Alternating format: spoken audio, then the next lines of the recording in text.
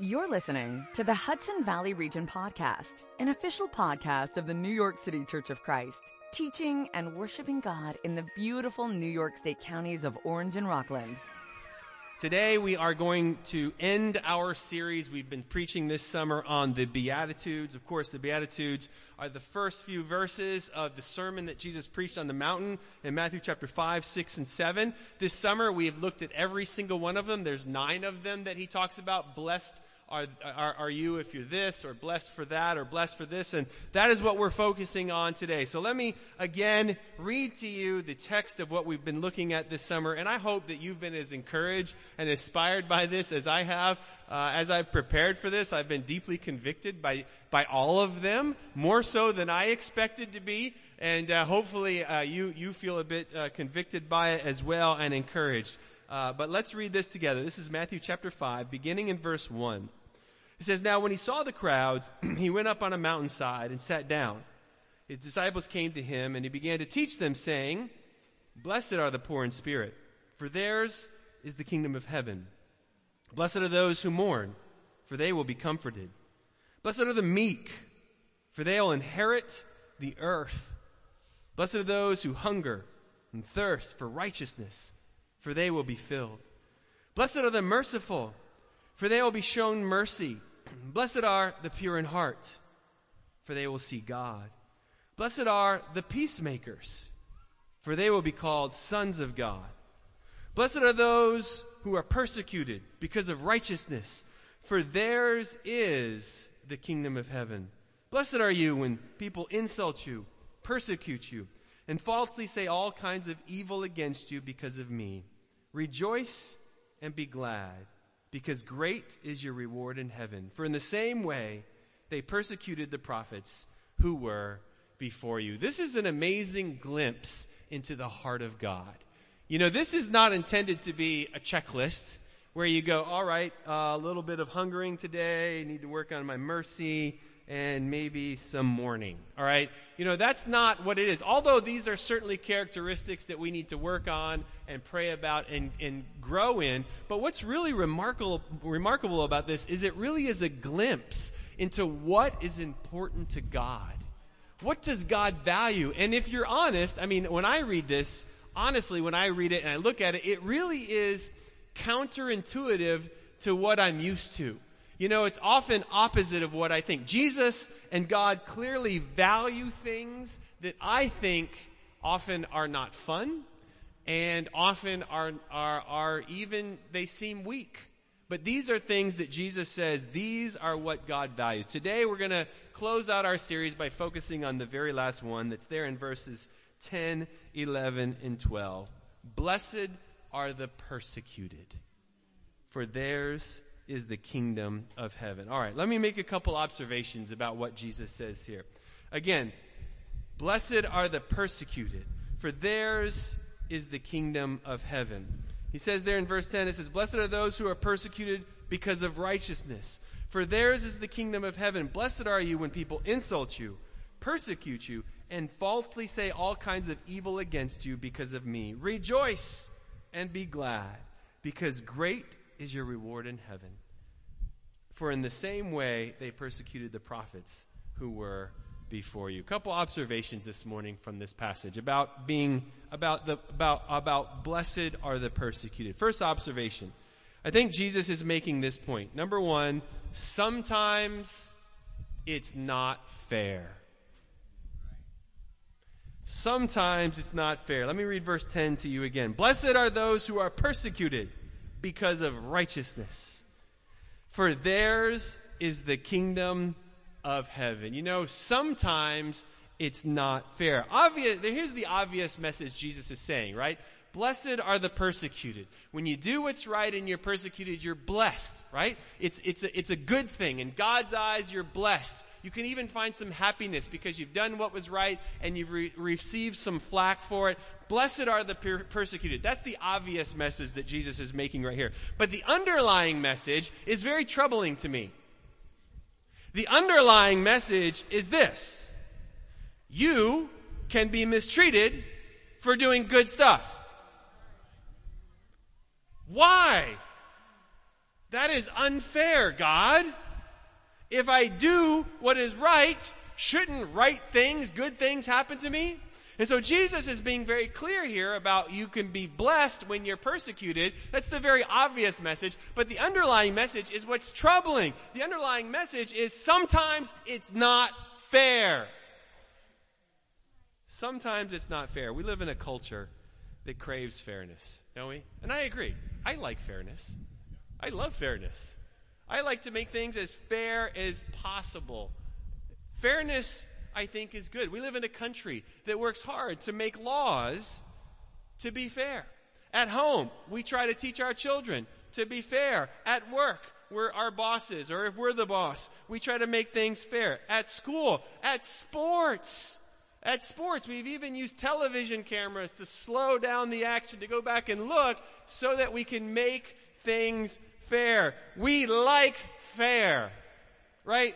That makes sense to us. It should be fair. But what Jesus is saying to us in this passage is sometimes you will do what's right and unfair things will happen.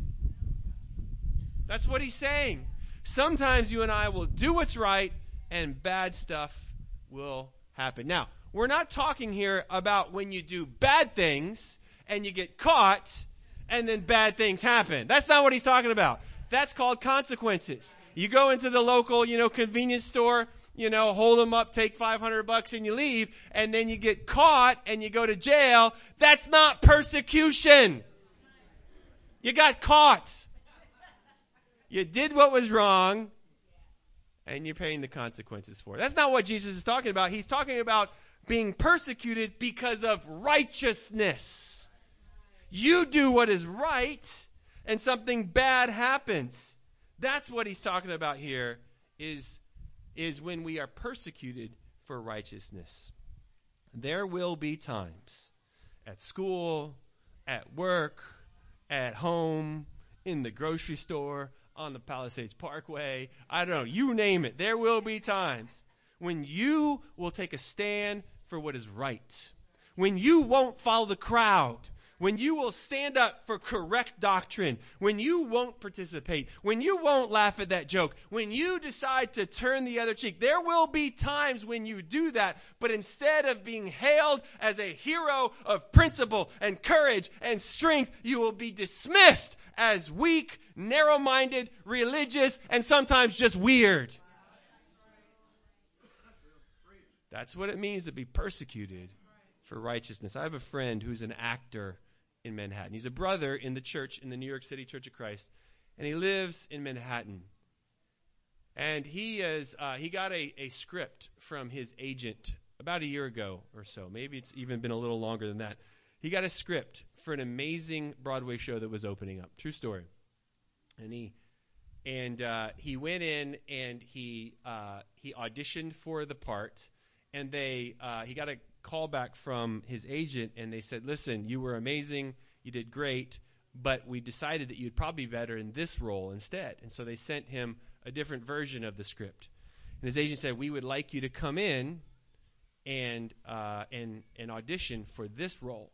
This is a Broadway show, right? He looked at the script and he read through it and his heart sank, because the script was full of profanity, curse words. Just full of profanity. That's what the character was. And he really wrestled with it, and he prayed, and he called his agent back.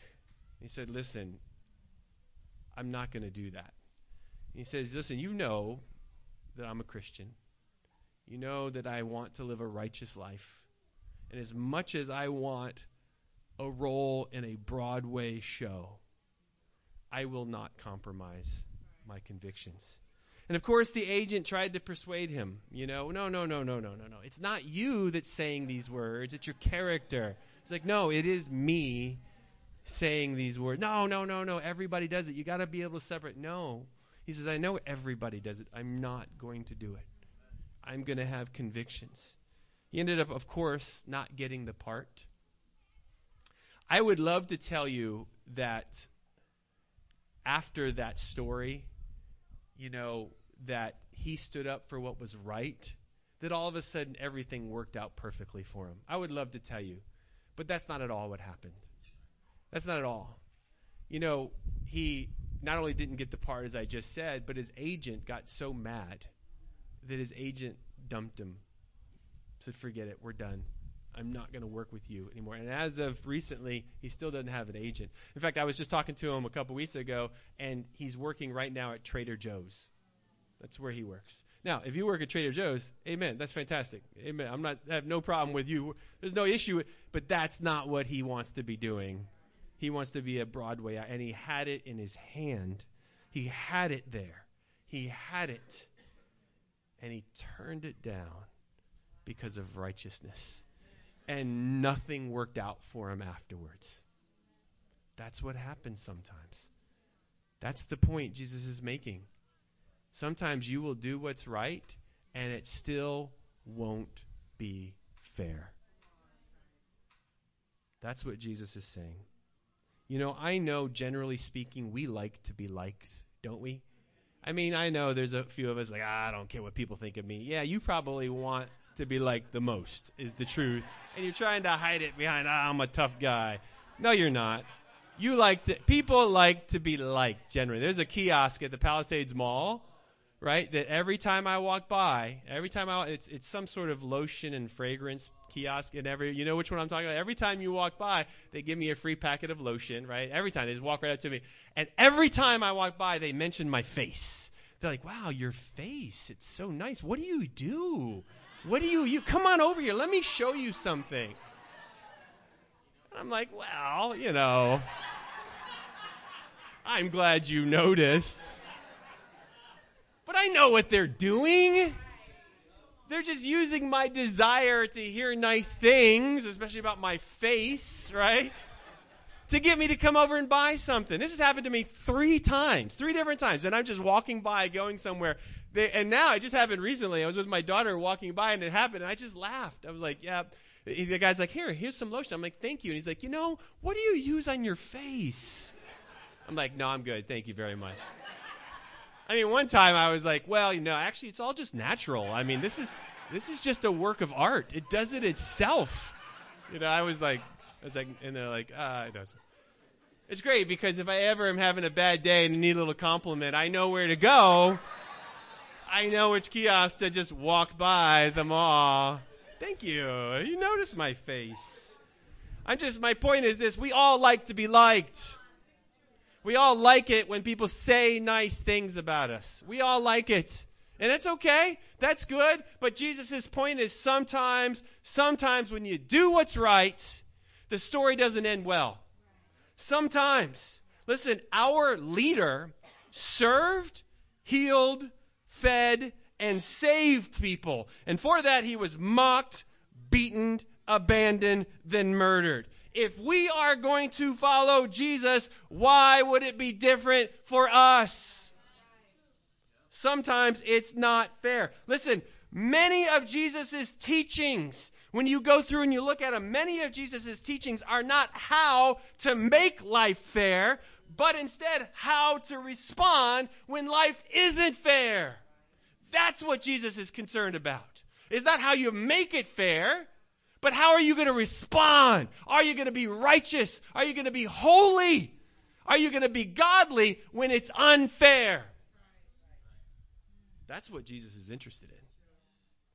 That's what he calls us to do and to be. Listen, sometimes it's just not fair. You and I, if we're going to be righteous people, we will at some point be persecuted. 1 Peter 2, verses 21 through 23, it says, "To this you were called, because Christ suffered for you, leaving you an example that you should follow in his steps.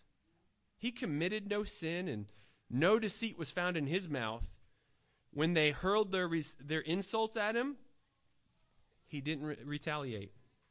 When he suffered, he made no threats. Instead, he entrusted himself to him who judges justly." His answer to persecution was to trust. Trust. I'm not going to fight back. I'm not going to retaliate. I'm not going to make threats. Instead, I will trust. That was his response to persecution. That's amazing. And it says here that he did that so you and I could have an example too of how we should respond. Sometimes it's not fair. Let's read on again. Back in verse 11 now. It says, "Blessed are you when people insult you, persecute you, and falsely say all kinds of evil against you because of me." A couple observations. One, it's not fair. Two, it's not fun. It's not fun. I mean, listen to what he says here, right? Listen. He says, "Blessed are you when people do what? Insult you, persecute you, and falsely say all kinds of evil against you." Listen, following Jesus means sometimes it's not going to be fair, and it means sometimes it's not going to be fun. The obvious message here, again, the obvious message is this. You are blessed when you're persecuted. You know, if you do what's right, you're persecuted, there's a spiritual blessing there for you. But the underlying message is what's difficult. The underlying message, again, is not only that it's not going to be fair, but at times it's not going to be fun. It is not going to be enjoyable to be a Christian. Sometimes you're going to be insulted.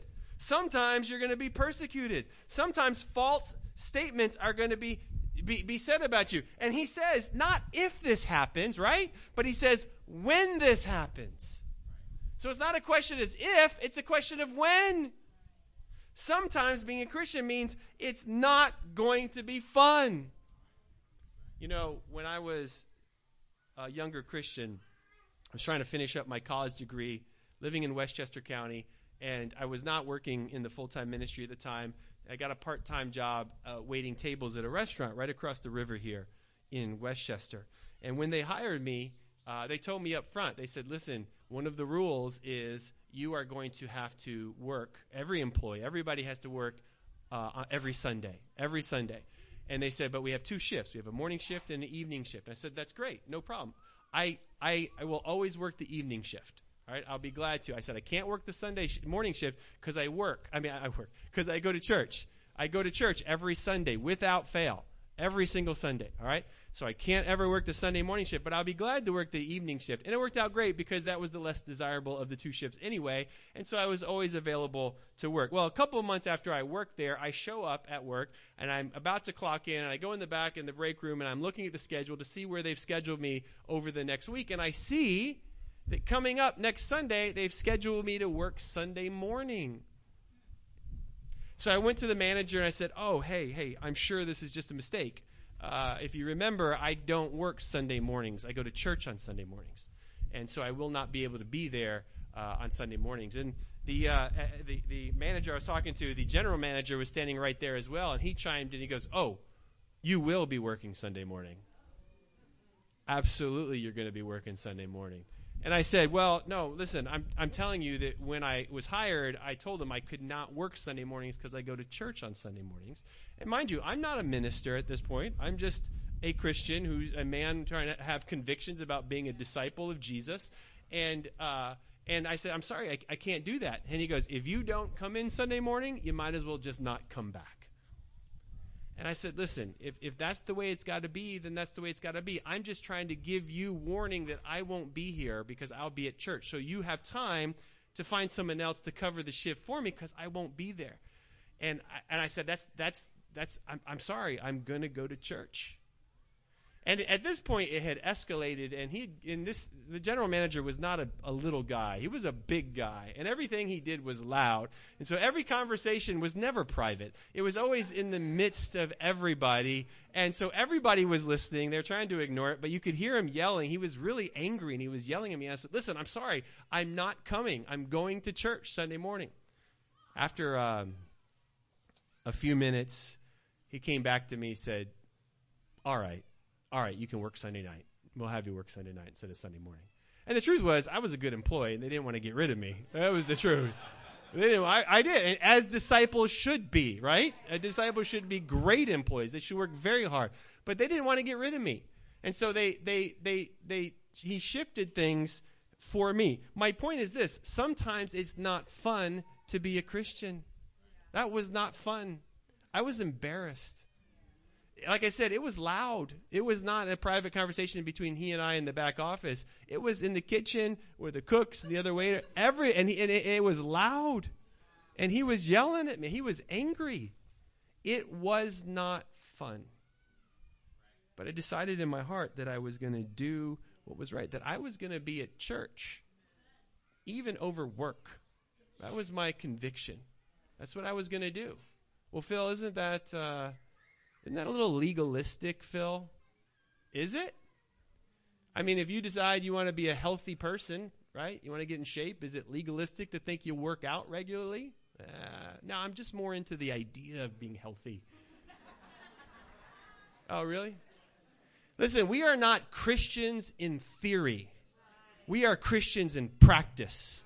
We're not here just to talk about good ideas and go home. This is just something to boost us up as we wake up tomorrow morning to be Christians, to live Christian lives every single day. Well, Phil, yeah, but that was an hourly job. It was a part-time job you had in college. Of course you could afford to lose it. Listen, if you just thought that, I know I just said it, but if that thinking is in your mind, you need to be careful. You need to be careful because two things you just did. A, you just insulted everybody in here that has a part-time hourly job as if their convictions to stand up for what's right just doesn't really matter as much. All right, A. But B, you just showed that you believe there's a point when it's okay to compromise. That's what if you think that way, if you dismissed what I just said because it was an hourly job waiting tables and I'll just go get it. If you did that, then you just showed that, hey, man, I will stand up for what's right unless the price is right. Unless it's my career, all right? Yeah, it's not an hour. This is my career, all right? They pay, the money's good, all right? We have to be careful. That's what I'm saying, is we got to be Christians in practice where it really counts, not just in theory when we talk about it. It's sometimes being a Christian is not fun. It's not fun. So the question is this: will you stand firm even when it's not fun? Or like the seed that fell in the rocky soil in Mark chapter 4, you remember that? It withered when it got difficult. It fell away when it got difficult. Who will you be? 2 Timothy 3 verse 12 says, in fact, everyone who wants to live a godly life in Christ Jesus will be persecuted. It's coming. You're going to get it. It may not be, you might not be thrown into an arena with lions like our early brothers and sisters. You might be. Maybe you will. But it might be even harder than that. It might be at work, at home, at school, when you and I got to stand up, really stand up for what we believe in. What do we see here?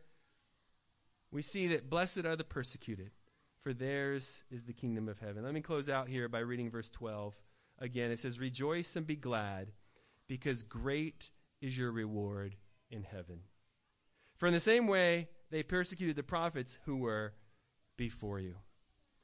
I think a couple things we learn from this is, one, Jesus is saying it's not fair. He's also saying it's not fun. But then he's also saying it's not forever. Isn't that good? Sometimes it's not fair. Sometimes it's not fun. But it's not forever. It's not fair. If it's not fair and it's not going to be fun, why would I do this? Why? Tell me, preacher. Why would I do this? Why? Because it's not forever. It's temporary. Jesus says here in verse 10, he says, rejoice. Rejoice. Why? Because it feels good? No. He's not saying it feels good. Persecution doesn't feel good. No, of course not. That's not why he's saying rejoice. He's saying rejoice because the kingdom of heaven belongs to you. Verse 10. He says in verse 12, your reward is going to be great. There'll be a great reward. And so, yes, sometimes it's not fair. Yes, sometimes it's not fun. But it's not forever. A little bit of pain now and a lot of reward later. It's worth it. Hang in there. Be strong. Be righteous. Be holy. Do what's right. You can make it. You can do it. Because it's not forever.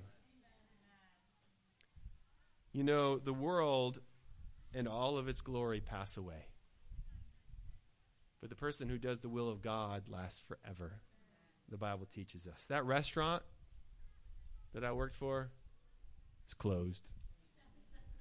But me, I still go to church every Sunday. And now I got a job. You know, they gave me a job. How about that?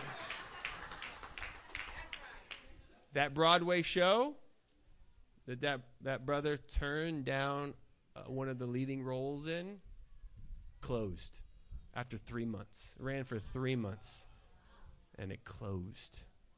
Wow. Can you imagine if he had compromised and then now been out of a job? But you know what's amazing about that story is he's got a young daughter. He's got a teenage daughter who's also a performer as well. And she's very young, and she's starting to perform, and she's very talented. But you know what he did? You know what that father did, that brother, our brother in the church here? You know what he did by doing what was right, even though it was hard? Is he has now planted a memory in his young daughter's mind that can never be taken away. Never. When given the option of an amazing opportunity, he turned it down because it was unrighteous. Not knowing what was going to happen, he turned it down. And she forever will have that as an anchor in her heart and her soul, watching her father wrestle with something that he loved and giving it up because of righteousness. Now, whether she chooses it or not, that's going to totally be up to her. But he gave her an anchor. He gave her a physical representation that she will take for the rest of her life. She can say, I remember when my dad would not compromise. That's amazing. Listen, the world passes away. So my question for us today is this. What are you looking at? What are you looking at? What are you looking at? What consumes your mind? What consumes your heart? What consumes your schedule? Is it the temporary or is it the eternal? Jesus said in John 16:33, I have told you these things so that in me you may have peace. In this world you will have trouble, but take heart. I have overcome the world. Blessed are the persecuted, for theirs is the kingdom of God. You know, there's a song written by a woman named Laura Story called Blessings. And I think it really encapsulates this idea of sometimes what we see isn't exactly what God's plan is. In fact, what we may see, the bad things going on around us might actually be an avenue to how God is getting us to see him more. The song is called Blessings, and the words go like this. We pray for blessings. We pray for peace, comfort for family, protection while we sleep. We pray for healing, for prosperity. We pray for your mighty hand to ease our suffering. And all the while, you hear each spoken word. Yet love is way too much to give us lesser things. Because what if your blessings come through raindrops? What if your healing comes through tears? What if 1,000 sleepless nights are what it takes to know you are near? What if the trials of this life are your mercies in disguise? We pray for wisdom, your voice to hear. We cry in anger when we cannot feel you near. We doubt your goodness. We doubt your love, as if every promise from your word is not enough. And all the while, you hear each desperate plea and long that we'd have faith to believe. Because what if your blessings come through raindrops? What if your healing comes through tears? What if 1,000 sleepless nights are what it takes to know you're near? What if trials of this life are really mercies, your mercies, in disguise? When a friend betrays us, when darkness seems to win, We know that pain reminds this heart that this is not our home. This is not our home. Because what if your blessings come through raindrops? What if your healing comes through tears? What if 1,000 sleepless nights are what it takes to know you're near? What if the trials of this life are your mercies in disguise? I think it's only appropriate that we close out this sermon and our series with our very own renowned Shirley Crabb singing that song to us. Where is Shirley? Here she is. She's going to sing this song.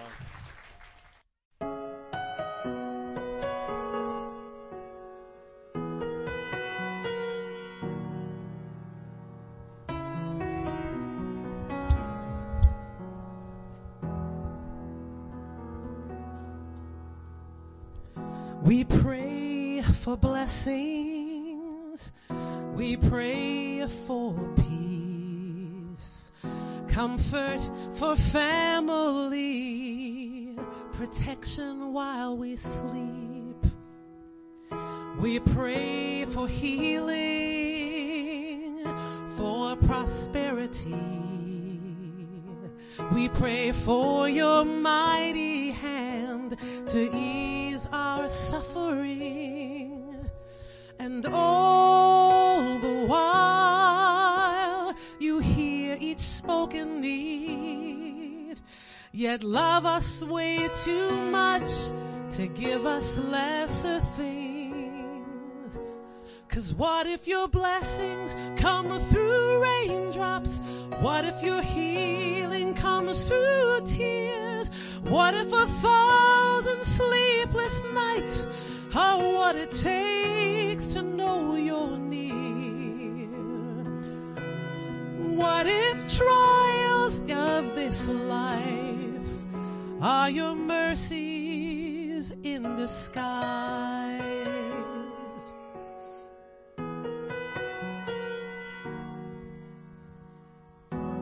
We pray for wisdom, your voice to hear, and we cry in anger when we cannot feel you near. We doubt your goodness, we doubt your love, and every promise from your word is not enough. And all the while you hear each desperate plea and long that we'd have faith to believe. 'Cause what if your blessings come through raindrops? What if your healing comes through tears? What if 1,000 sleepless nights are what it takes to know you're near? And what if trials of this life are your mercies in disguise? When friends betray us, darkness seems to win, we know that pain reminds this heart that this is not our home.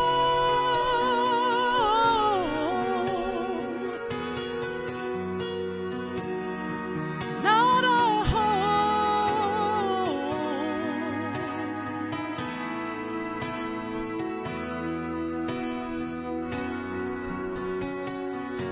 'Cause what if your blessings come through raindrops?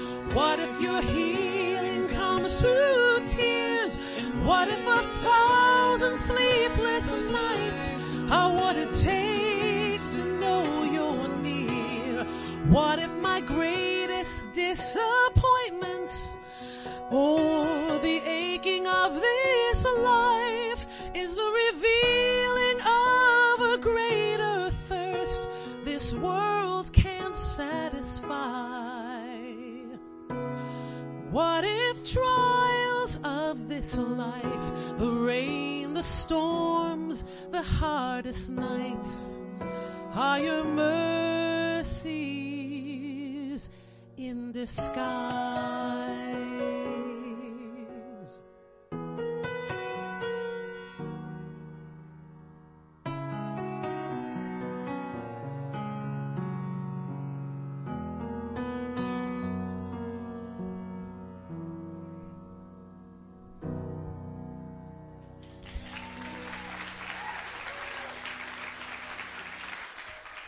Thank you for listening to the Hudson Valley Region podcast. For more information about our ministry or to attend a church service, please visit our website at hvregion.com.